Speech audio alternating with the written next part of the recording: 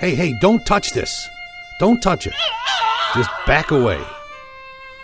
Just looking at this cup conjures up words of wisdom not followed and some real ugly moments.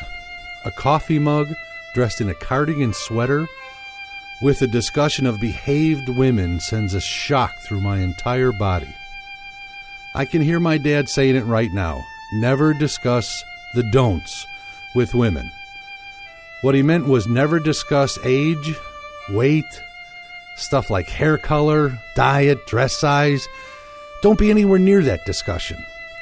If one starts up and a woman is near, just leave and don't look back. He also said never cuss in front of women and especially never use the C word in their presence. Most importantly, he would say never ask a woman if she's pregnant.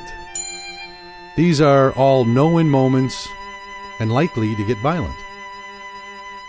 This cup is not for any well-behaved woman. I imagine it filled with something hot and spicy, just looking for trouble.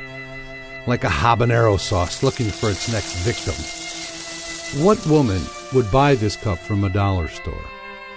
I'm sure it would be a working woman whose job is in the service industry, an office, at a public radio station, or a factory.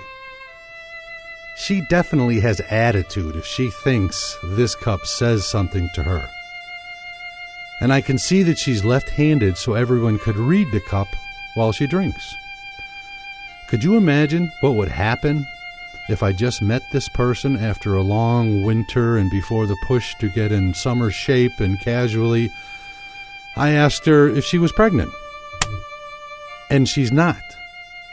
I'm not sure I'd live to tell the story.